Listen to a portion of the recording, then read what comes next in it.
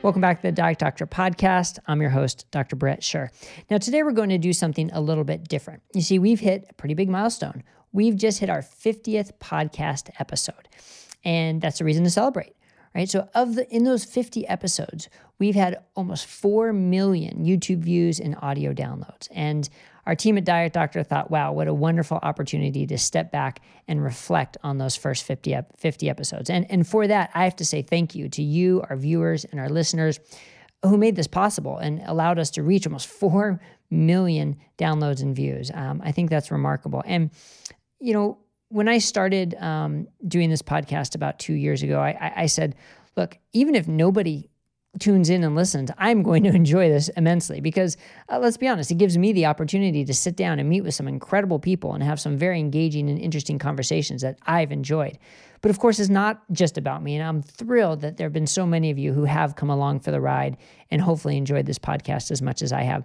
And of course, I also have to give a thanks to the whole team at Diet Doctor who have made this a wonderful product. The audio quality, the video quality, it makes it a pleasing experience to watch and listen to beyond just the information. So that's been a wonderful ride, and I'm thankful for this opportunity to stop and reflect. So our goal at Diet Doctor is to empower people everywhere to make low carb simple.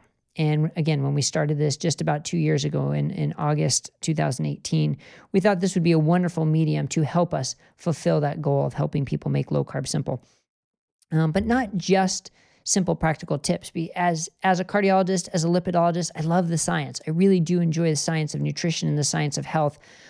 But I also, as a clinician, I know it's important to bridge the gap between the science and the practical information. And that's really what I set out to do, to try and collect some of the greatest minds in the low-carb world and help to solidify the science, clarify the science, and translate it to what people can do for practical implications to improve their health. So I hope we've done a good job of that, and it's something I definitely want to improve on moving forward.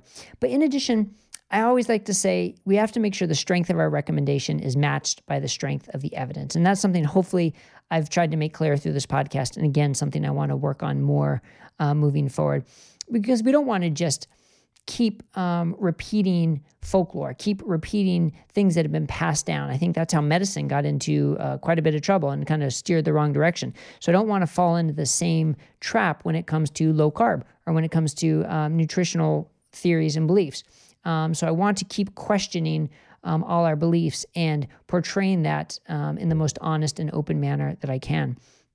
And that kind of leads me to what are my thoughts moving forward to the next 50 episodes. So in addition to keeping these goals going, I also want to start to branch out and start to reach more people, not just in the low carb world, but people who maybe don't know about low carb or are openly skeptical about low carb. I'd love to have a medium that reaches them and helps educate them and bring them in to learn more. That's why I love that at Diet Doctor we have our continuing medical education program to reach doctors and nutritionists and nurses, and we're developing a coaching program. This podcast can help further that goal of reaching more people to educate them about low carb. And that's where I'm going to depend on you, our listeners, for comments and likes and shares and to keep this conversation going so we can reach more people, to help more people transform their lives. I mean, that's what this is really about. Those are lofty goals, but I think together with the team at Diet Doctor and together with you as our viewers and listeners, something we can definitely achieve. So now let's get to the meat of this. Let's get to the meat of this episode. We're going to recap our top 5 most popular episodes, and then 5 of some of my favorite moments. All right, so start off with number 1, our most popular episode with over 500,000 views and downloads, episode number 23 with Dr. Jason Fung. Dr. Fung has become a pioneer of intermittent fasting, time-restricted eating, its impact on type 2 diabetes, insulin resistance, obesity, and now even potentially cancer and longevity, really trying to further this concept of intermittent fasting as a wonderful intervention for health promotion. Now, he's been kind of out on the edge promoting this and has gotten a lot of pushback because of it. But think of all the people whose lives he has impacted with his message. And he really has a wonderful approach. It's understatedly brilliant, as I like to say. He tries to really make it very simple, but still very sophisticated at the same time. So there's no wonder why he is our most popular episode. So here's a clip where he's talking about the role of insulin in cancer and longevity, which is a controversial topic, but I think he does a wonderful job of making it understandable. And really creating some excitement for what's to come in terms of research and how intermittent fasting can help be a powerful tool. Looking at obesity, for example, the World Health Organization lists 13 cancers as obesity related, right? And including breast cancer and colorectal cancer, sort of the number 2 and number 3 cancers after lung. Which doesn't mean that obesity causes these cancers, but, no, but it plays a role. Plays a role and right. makes it more likely. So sort of if you have a genetic mutation and you're obese, now the deck is really stacked against you. Exactly. But now there's something you can do about it. Because if you have a genetic mutation, there's nothing you can do about it. You have it. Like, I'm not going to change it. If you have it, you have it. I can't do anything about it. But I can change the environment in which that cancer cell lies, because we know it's vitally important. So you take a Japanese woman in Japan and you move her to Hawaii and then San Francisco, the rate of breast cancer like triples, even though the genetics are exactly the same. So what's the difference? The difference is clearly the diet and the environment in which that breast cancer cell is living. So again, what is going to stimulate breast cancer cells to grow? And in the lab, the answer is very clear. Insulin is what breast cancer cells need.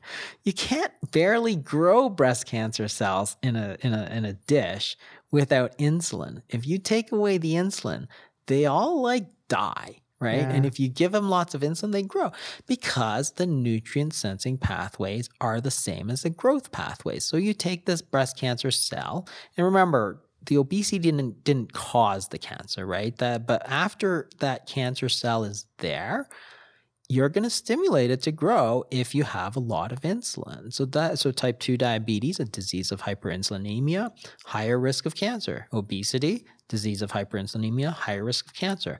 And then you say, okay, what about the other ones? What about AMPK, for example? What blocks AMPK, or what affects AMPK? Metformin. It's like, oh, well, you know that metformin in a lot of studies has been associated with a significantly decreased rate of breast cancer. It's like, is it the effect on AMPK? It's a very interesting hypothesis. What about mTOR? It's like, because those are the 3 main nutrient sensing pathways. Well, mTOR, you can block mTOR with rapamycin, and guess what? It is an anti-cancer medication. Right? Why? Right. Because you're blocking the pathway. So rapamycin is super, super interesting because it blocks mTOR, right? So it's developed as an immune suppressing drug. Our second most popular episode is episode number 31 with Dr. Ken Berry. Now, I love Ken because he calls it like he sees it, and we're all better off because of that. I mean, let's be honest. The medical institution as a whole over the past few decades really has started to confuse people and lead people down an incorrect path when it comes to health of chronic diseases. And Ken calls it. You know, he's going to call the medical community on this and point out where he thinks they've made mistakes and provide a path of what he sees as a way out of this to improve health. And I think that's why his message resonates with so many people. His no BS, call it like I see it approach really resonates with people. And it's no surprise that he's our second most popular episode.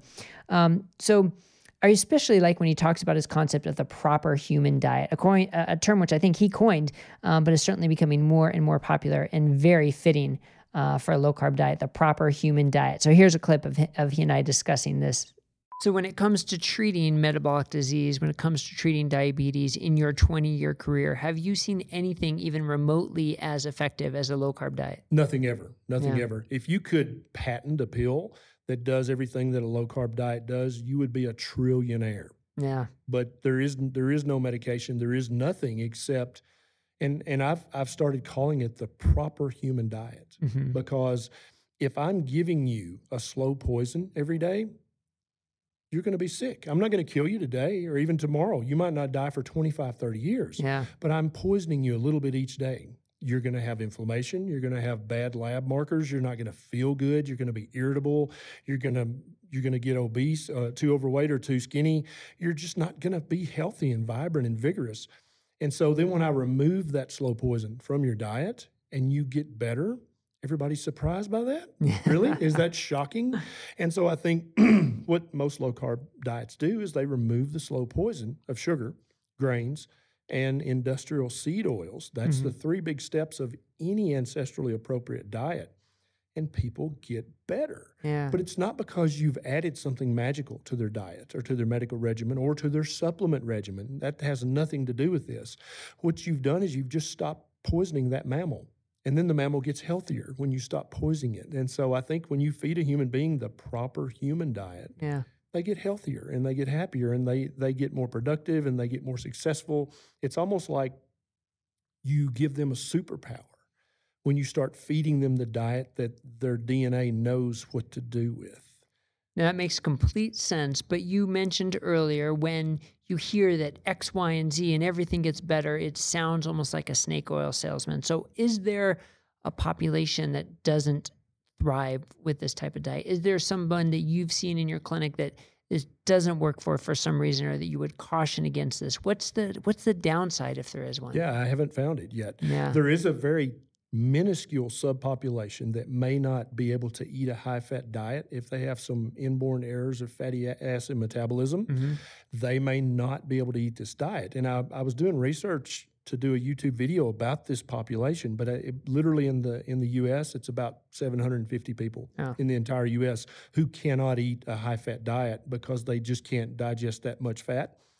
Everybody else can do it. Yeah. There is no patient population who shouldn't eat this way. At least I've yet to find them. Now, our third most popular episode is Dr. Peter Attia. Now, it was only my second episode as host of the Diet Doctor podcast. Gotta admit, I was a little nervous for this one, especially because Peter has such an amazing mind that thinks about longevity and health and nutrition in such deeper and broader ways than most people ever could. So I was a little nervous to make sure that we could do this justice in just an hour-long interview. I mean, trust me, I wish I had 3 hours to continue to pick his brain. But this was a wonderful tour of both him as an individual, as a physician, and sort of his thought process on approaching people when it comes to health and longevity. I especially appreciate this clip where we talk about the burning question people want to know: will I be healthier or live longer on a ketogenic diet? I appreciate Peter's approach to this question and his answer. So here it is. When you're working with a patient and someone says, will I be healthier and live longer on a ketogenic diet? How do you approach that? What's your thought process to help them figure out if that's the case? I mean, first is to acknowledge that I have no earthly clue if they will be healthier or live longer on a ketogenic diet. That's an unknowable, that's an answer to an unknowable, that's an unknowable question. So I say, look, let's stop thinking of these things as this is one type of diet, that's one type of diet. Let's just think of, and this is an unsexy way to think about food, but let's just think of it as a bunch of biochemistry. So all you're basically eating is a bunch of carbon, oxygen, hydrogen, nitrogen, sulfur, a bunch of little cofactors. But that's all we're doing, is we just take organic matter. That organic matter goes through our system. We metabolize it. It has, signaling cascades that come from it. It triggers enzymes, hormones. We assimilate some of it. We discard some of it. Okay, so let's de-religionize this thing, right? It's like, I'm on this diet versus that diet, and that's my tribe that eats this diet. I mean, I think all of that stuff is sort of hyper dangerous, and I will acknowledge that at some point in my life, I probably contributed to that sort of bizarre mania. So the real question is, you have lots of things to consider within the realm of nutritional biochemistry. And what you eat is part of it, but so is when you eat and when you don't eat, and how you cycle that exposure to nutrient. So when I think about going back to this strategy of longevity, one of the tenets of this strategy is that some cyclical exposure to nutrients appears necessary for longevity.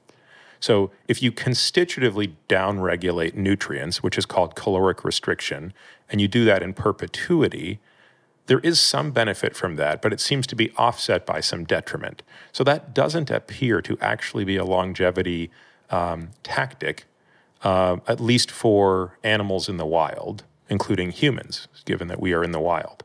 Our fourth most popular episode is episode number 28 with Amy Berger. Now, I've been fortunate enough to be following Amy for years since she wrote her book about Alzheimer's, and I had the opportunity to interview her for the Low Carb Cardiologist podcast a number of years ago.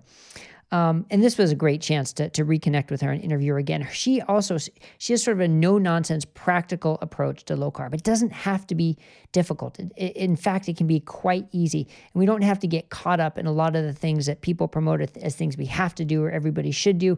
None of that applies to every individual. And Amy's message really resonates with people individually because it doesn't have to be that complicated. And I think that's why people love her message so much. She continues to allow us to hold the mirror up so we can see our reflections and realize we're all human beings. We're all going to struggle. We're all going to go through this, but we can go through it together, and we can lean on each other, and we can be just good human beings as we go through this process, and we can help ourselves and help others while still being good human beings. I really appreciate that message from Amy. So here we discuss the role of replacement products and how that can sometimes lead to food addiction. So we have to be careful about the message of these products being safe and easy and necessary on a ketogenic diet. Again, it comes down to the personalization. So here's some of that approach comes through in this discussion.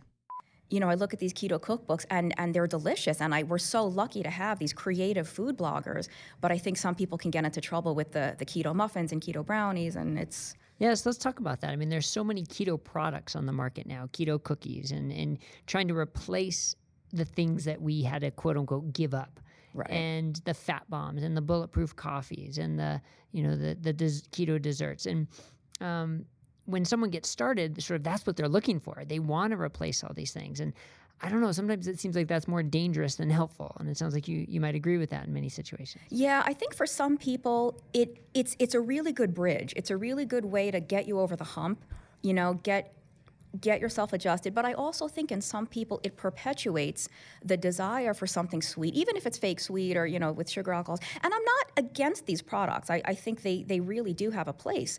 If having a keto cookie or a keto brownie is going to mean the difference between someone sticking to keto in general versus not, then have it. By all means, do it. Yeah. But I also think, you know, something that we don't talk about enough in this community is food addiction and binge eating and really serious psychological and physical problems with food that people have. And I think it doesn't really do you any good to replace a sugar binge addiction with an erythritol binge addiction, or, you know, for a lot of people, going keto reverses that. They find the sugar cravings are gone, the desire to binge is gone, because keto just regulates appetite so well. And there's been people who say, for the first time in my life, I'm not hungry. Mm-hmm. For the first time in my life, I can go from one meal to the next without fantasizing about food or what my next meal is going to be. But that doesn't happen for everybody. And I think these sorts of products feed into that. For some people, like I think really you just have to know how you're wired, because some people can do fine with them and some cannot. And our fifth most popular episode number 36, is with Dr. Eric Westman. Now, Dr. Westman is such an important pioneer in the world of low carb movement, and he's been doing this as a physician for decades. And so to be able to sit with him and just get a sample of some of his nuggets of wisdom and his experience was a wonderful opportunity. And he's also a very unique individual because he's done the research. He understands the research. He's published the papers, and he's seen thousands of patients. So in my quest to sort of combine the science and the practical implications, it doesn't get much better than with Dr. Westman. And so here in this clip, he talks about his perspective on sort of the early keto studies, and how we can sort of balance the concept of leaning on the literature, but understanding the holes in the literature and combining that with the all-important clinical experience. So here's this clip with Dr. Eric Westman. To be fair, a lot of the low-carb versus low-fat studies, you know, the curves separate at, 6 months, that low carb is better for weight loss. And then at 12 months, they sort of start to come together a little bit, and then the compliance drops off, even in the studies. So one of the big concerns is it's not a long-term sustainable diet. How do you respond to those criticisms? Well, as someone who provided several studies to the literature on this, and I know a lot of the other authors of the other papers, most of them knew nothing about how to support a patient in a trial. Yeah. So you don't want to look to the clinical research and publications, the old data anyway, on how to help someone stay on it, because there was the blind leading the blind. I remember one investigator basically read the Atkins book. I said, well, did you go talk to Dr. Atkins? He said, well, no, I can't do that. I have to be impartial. I said, well, I actually talked to Dr. Atkins, and what he did is he kept the carbs down 20 grams or less for the whole time. And that wasn't in the book. Yeah, I know. I went and talked to the doctor. So the first round of studies, you just got to realize that they weren't done by the people who know how to do it. And so I kind of look at is the only evidence what's in the literature? Obviously not. Right. So we can do better than those studies if we pull out all the bells and whistles. Imagine if we could shame and guilt, and of course I never do that, but if we could, instill the fear of eating carbs in someone like the fear of eating fat is instilled in someone, that would help with long-term adherence. In fact, there's so many people I can't get to eat fat because they're so afraid of it, Right. So I think the idea of you can't stay on it is doctors wanting a reason to just think they know more, and they read the papers, and they couldn't do it themselves. So how could they envision someone else doing it?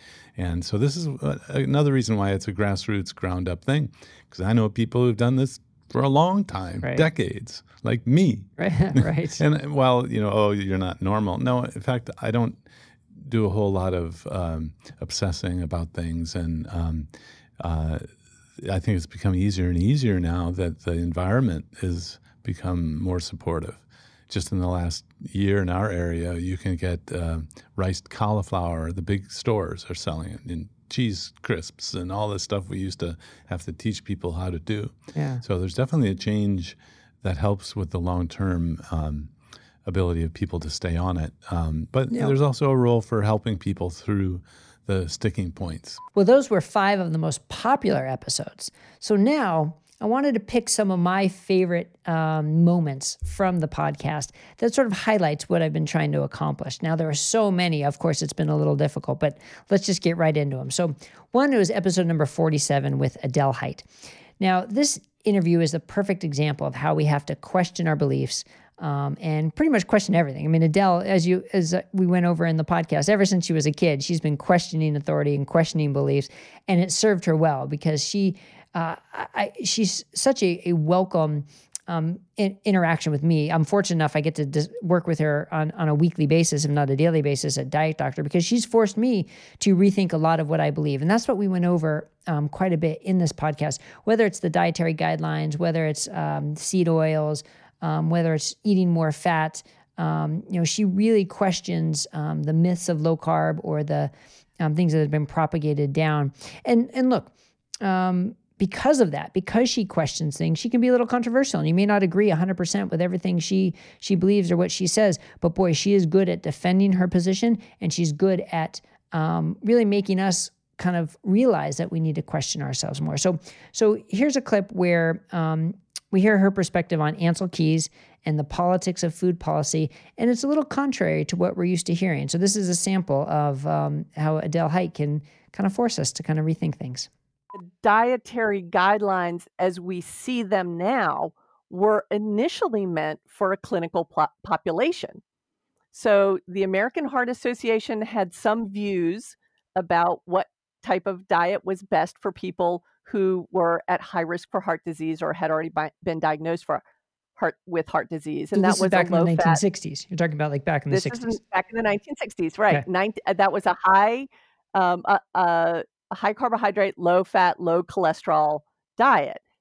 At the same time, other physicians were using low carbohydrate, higher fat diets to treat obesity and diabetes. Those were already in circulation and being used. At the time, Ancel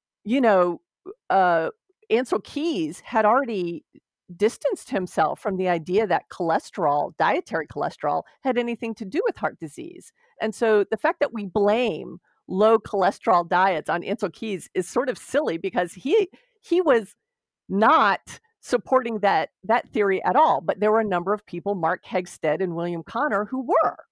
So how did that get so misunderstood? Because Ancel Keys clearly did his 7-country study, and at that point was promoting the connection between dietary fat, dietary cholesterol, and heart disease.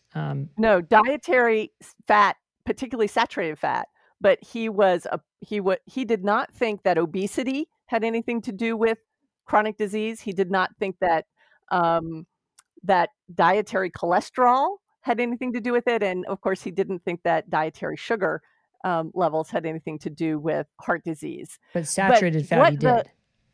Saturated fat was the bad guy. Okay. But what McGovern's committee did was that they listened to all of these experts with all of these competing theories, and they sort of mashed them together in a big pile.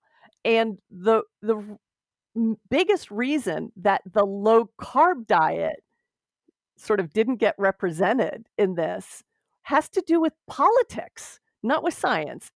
Another one of my favorite moments was my interview with Dr. Angela Poff in episode 44. Now, one of the reasons why I like this so much is what I've said earlier in the introduction, that I believe the strength of our recommendation and the strength of our language has to be backed by the strength of evidence. And the way scientists should speak, the way scientists can speak, and is really exemplified by Dr. Poff. I mean, she is so smart, so knowledgeable, knows the research inside and out, but isn't going to give you the flashy headlines that everybody wants to click on. Instead, she's going to use a metered approach to say, look, this is what we know. This is what we don't know. This could be the potential implications, and these are the things we have to be concerned about, and this is where we can go further.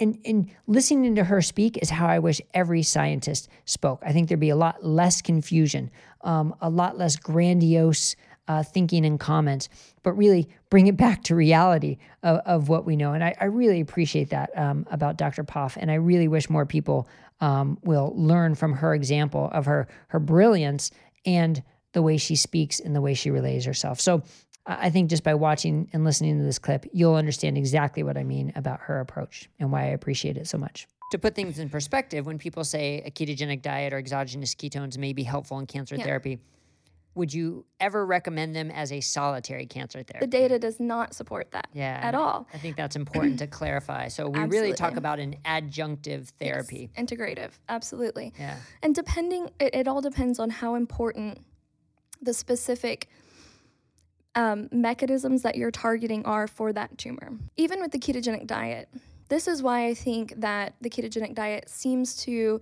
at least in the preclinical studies where it's mostly been studied in cancer, seems to have an anti-cancer effect in a majority of the cancer types that it's been tested in, not all. That's important to know, first of all. But it is influencing many, many things. So unlike a targeted cancer drug that may be influencing a specific genetic mutation, the ketogenic diet is changing hundreds of metabolic pathways at once. It's also influencing a large number of signaling pathways simultaneously through epigenetic alterations. So I think that the ketogenic diet, because it's influencing so many things at once, that's why we see that at least the preclinical literature suggests it may be effective to some degree in a larger number of cancers. Along those same lines, another one of my favorite moments was my interview with Dr. David Ludwig in episode number 12. Now, as a clinician and researcher at Harvard, he's in the highest echelon of both dealing with patients as a clinician and performing nutritional research. But I mean, let's be honest, nutritional research is called nutritional wars for a reason. It can get messy, it can get ugly, ad hominem attacks, people just really gripping hold of their position and digging in and not trying to be open-minded. Well, David Ludwig doesn't do any of that. And that's what I love about him. He is a shining example of how researchers should behave, not only how they should talk like Dr. Poff, which he also exemplifies, but how they should behave with one another. And it's not personal. It's not a religion. It's not about whether you're right or wrong. It's about finding the answer that's going to help people. And you can really see that in Dr. Ludwig's approach. He's a wonderful human being, a wonderful researcher and scientist, and I really enjoyed this interview with him, and I enjoyed every interaction with him because of the way he handles himself. So here's a clip of him describing the carbohydrate insulin model, and again, I think you can just see by his demeanor and his speech why I appreciate him so much. Well, first off, no single study is conclusive and definitive, and we can talk about that in a moment. But let me provide the broader context. On the one hand, obesity treatment has focused on so-called calorie balance. Eat less, move more, doesn't matter how you do it, and that is the primary focus both for public health as well as treatment in the clinic. So an alternative paradigm, which we've been developing along with others, is called the carbohydrate insulin model. Now, it focuses on carbohydrate and insulin, but because you need a name for something, but it's not a single nutrient, single hormone hypothesis. It proposes that we've had it backwards, that overeating doesn't cause obesity over the long term, that the process of getting fat causes us to overeat. Now, that's a little hard for the mind to hold, but think about it. Think about what happens in pregnancy. A woman typically eats a lot more. She's hungry. She has food cravings. She eats more. And the fetus is growing. But which is coming first? Is the overeating causing the fetus to grow? Or is the growing fetus that's taking up extra calories triggering the mother to be hungry and eat more? Of course, the latter. We understand it. The same is true for an adolescent in a growth spurt. You and I, no matter how much we eat, aren't going to force our bodies to get any taller, unfortunately. Mm-hmm. It's the process of getting taller in that adolescent in the growth spurt that's causing him or her to eat hundreds or sometimes thousands of calories more than would otherwise be the case. So that's obvious in those situations. Why not consider the possibility that a rapidly growing fat mass that's being triggered to take in too many calories could be the cause of excessive hunger and the overeating that follows. That's the carbohydrate insulin model. We focus on carbohydrates because they've flooded our diet in the last 40 years during the low-fat years. Carbohydrates, especially the processed kinds, sugar, but just as much, or perhaps even more so, the refined starches. Another one of my favorite moments was episode number 14 with Dr. Robert Lustig. Now, if you're looking for fireworks, this is the one for you. But he's not all about fireworks, right? He's got the pedigree. He is an experienced clinician. He's an experienced researcher. He knows the science inside and out, and he knows how to apply it to patients. But he also is very, very passionate about it. And he, whether it comes to the dangers of sugar or fructose or the industry of the food industries that have been basically poisoning people for decades, he's very vocal about that and isn't going to back down. So when it comes to whether it was him calling out Dr. Neil Barnard and challenging him to a debate openly on the podcast, or when we talked about the definition of metabolic syndrome, and his response was garbage, garbage, garbage, because it doesn't, the definition of it doesn't do anything to address the underlying problem. And he really wants to get to the underlying issue. And so his stance on policy, his stance on research, his stance on clinical applications, I think, are so important for people to know. And I love his fiery attitude about it. So here's a clip that exemplifies some of that. And that comes back to your talks about metabolic syndrome. I believe that's what you're talking about here at this conference. And, we have our definition of the metabolic syndrome about the waist circumference and hypertension. Garbage. And you say, garbage. Well, all right, so let me, you don't mince your words. I Garbage. like that. So tell me about that. They're all manifestations of the metabolic dysfunction. They're all markers for the metabolic dysfunction. They are not the causes. Yes, they cluster together. No argument there. Different people have different ones. Different races have different predilections to different diseases.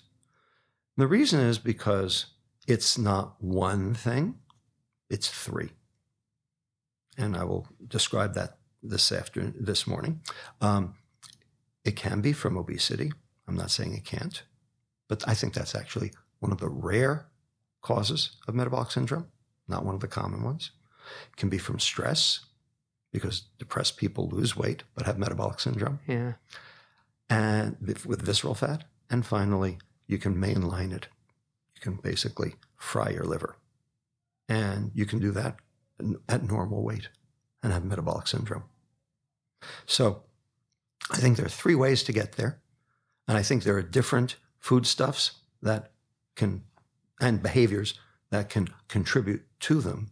And I think that there are ways to parse those 3 pathways in order to be able to help each person deal with the problem that has caused theirs. But if it's one size fits all, it'll never work. Yeah.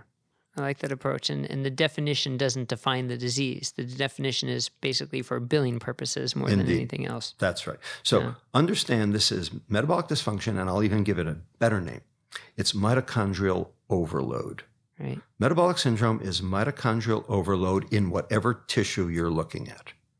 That is metabolic syndrome, and we have the data to prove it. Yes. Very good. Now, another one of my favorite episodes, and this might be a little bit of a teaser, it's episode 51. So it actually hasn't even launched yet, but it's coming next. And this is with Dr. Frank Mitloehner. Now, climate change is such an important issue for our generation and the next generations to come. But whether or not it's important isn't the question. It's what can we do about it and how do we evaluate it? And that has become so polarizing. And one of the main pushes, unfortunately, has been that livestock are the problem and we have to reduce our meat consumption to reduce our impact on climate change. But where does that become more propaganda and where does it deviate from true scientific principles? Well, that's where Dr. Frank Mitloehner comes in, because he is an expert on this topic, on greenhouse gases, on livestock's contribution to it, and industry's contribution to it. So this episode, I really appreciated because he describes things with the detail and the nuance that we need to know. Again, the flashy sound bites that become more propaganda are the ones that get propagated. But Dr. Mitloehner's approach of, let's take a step back. And the way he discusses the difference between methane and carbon dioxide, the way he discusses about how livestock can actually be a potential solution of pulling carbon out of the atmosphere, putting things into perspective of their relative contributions. And if we wanted to have an impact, where should we direct our attention to have the biggest impact for climate change? These were some of the things I really appreciated in my interview with Dr. Frank Mitloehner. So here's a clip of him explaining how the message has been overly simplified to blame livestock and how we can see it in a broader picture. There was a very scathing article recently in the New York Times, "The End of Meat is Here." And so there are a couple quotes from that article. One is, "Animal agriculture is the leading cause of global warming." Another quote is, "We cannot protect our environment while continuing to eat meat regularly. This is not a refutable perspective." And then the third quote I want to read is, "Eating a plant-based diet is the most important contribution every individual can make to reduce global warming." Is any of that true? Well, I have to say we all have our filters, okay? We all have our biases, and I have mine, right? So I first have to say that. Now, this gentleman's biases are clear, and they have been documented over the years. He is a very active vegan and, really an activist in this field. He is an excellent writer, I have to say, but a lot of the content he writes is just not based in facts. And so the reason why I have a beef with it, a real beef with it, is because he leads us on a dangerous path. And why is that? Because he makes people believe that what we eat is the most important consideration when reducing a nation's carbon footprint, when indeed we are now very aware of what really drives our carbon footprint. We just went through a major lockdown. Half of the world was on lockdown, as you know. Half of the world's human population was on lockdown. And what happened? Emissions went down in ways we have never seen before. All those cities like Beijing and Delhi and Tokyo and Los Angeles had crystal clear skies, blue skies every day, blue skies. And then Some of those economies went back to business, like China, and the air quality went right back to where it was. Air quality and greenhouse gases went right back to where they were. I have news for you. Our cars didn't stop. Our cars, trucks, trains, planes, ships did. So people like Furr, the author of this article that you quoted, put us on a wrong path, on a dangerous path for solutions by telling people all you need to do is change what you eat and we will save our climate. This is a dangerous message that is misleading the public to make choices that will not get us to our goal. Now, I have to admit, it was a little painful for me to only pick 5 of my favorite moments. I mean, I could have picked 50 of my favorite moments from every single one, but then we'd be here for weeks and nobody wants that, trust me. But I have two quick honorable mentions. One is Dr. Ron Krause. I mean, as a lipidologist and cardiologist, I can talk lipids and cholesterol all day long. So my episode with Dr. Krause maybe got a little technical for some people, but boy, did I sure enjoy it. He is a preeminent researcher and thought leader in lipidology and sees things from a broader perspective. And that's what I really appreciate about Dr. Krause in that episode. But my other honorable mention is sort of on the opposite end of the spectrum. It was with Todd White. And Todd is just such an amazing human being with his perspectives on business, on lifestyle, on meditation, on being a good person, on leading by example. And it was just so eye-opening for me to interact with him and see how he runs his company, how he it's not all about making the money. It's about serving a purpose, creating your mission, creating an atmosphere, and being a good person along the way. So I really appreciated that approach from him. And also I learned a lot about low carbon wine. So that's a win-win situation, no question. So those were, 2 honorable mentions I had to throw in there. So our 5 most popular, 5 particular moments I enjoyed, and a couple of honorable mentions. So it's been an amazing run. Not even at 2 years yet, but already at 50 episodes and almost 4 million views and downloads. So thank you all for coming along on this ride. And I really look forward to what's going to happen in the next 50 episodes. So if you have suggestions on guests I could have on or ways to improve the podcast or change it, whatever you think, please let us know. We'll certainly listen to everything and do whatever is within our power to make this a better product for you, because that's our goal, to help you, our listeners, to reach more people, to educate people about health, about low carb, and about how to improve your lives. So thanks again. It's been a whirlwind. It's been a great journey, and I really appreciate it. Take care of yourself, take care of others, and have a great day.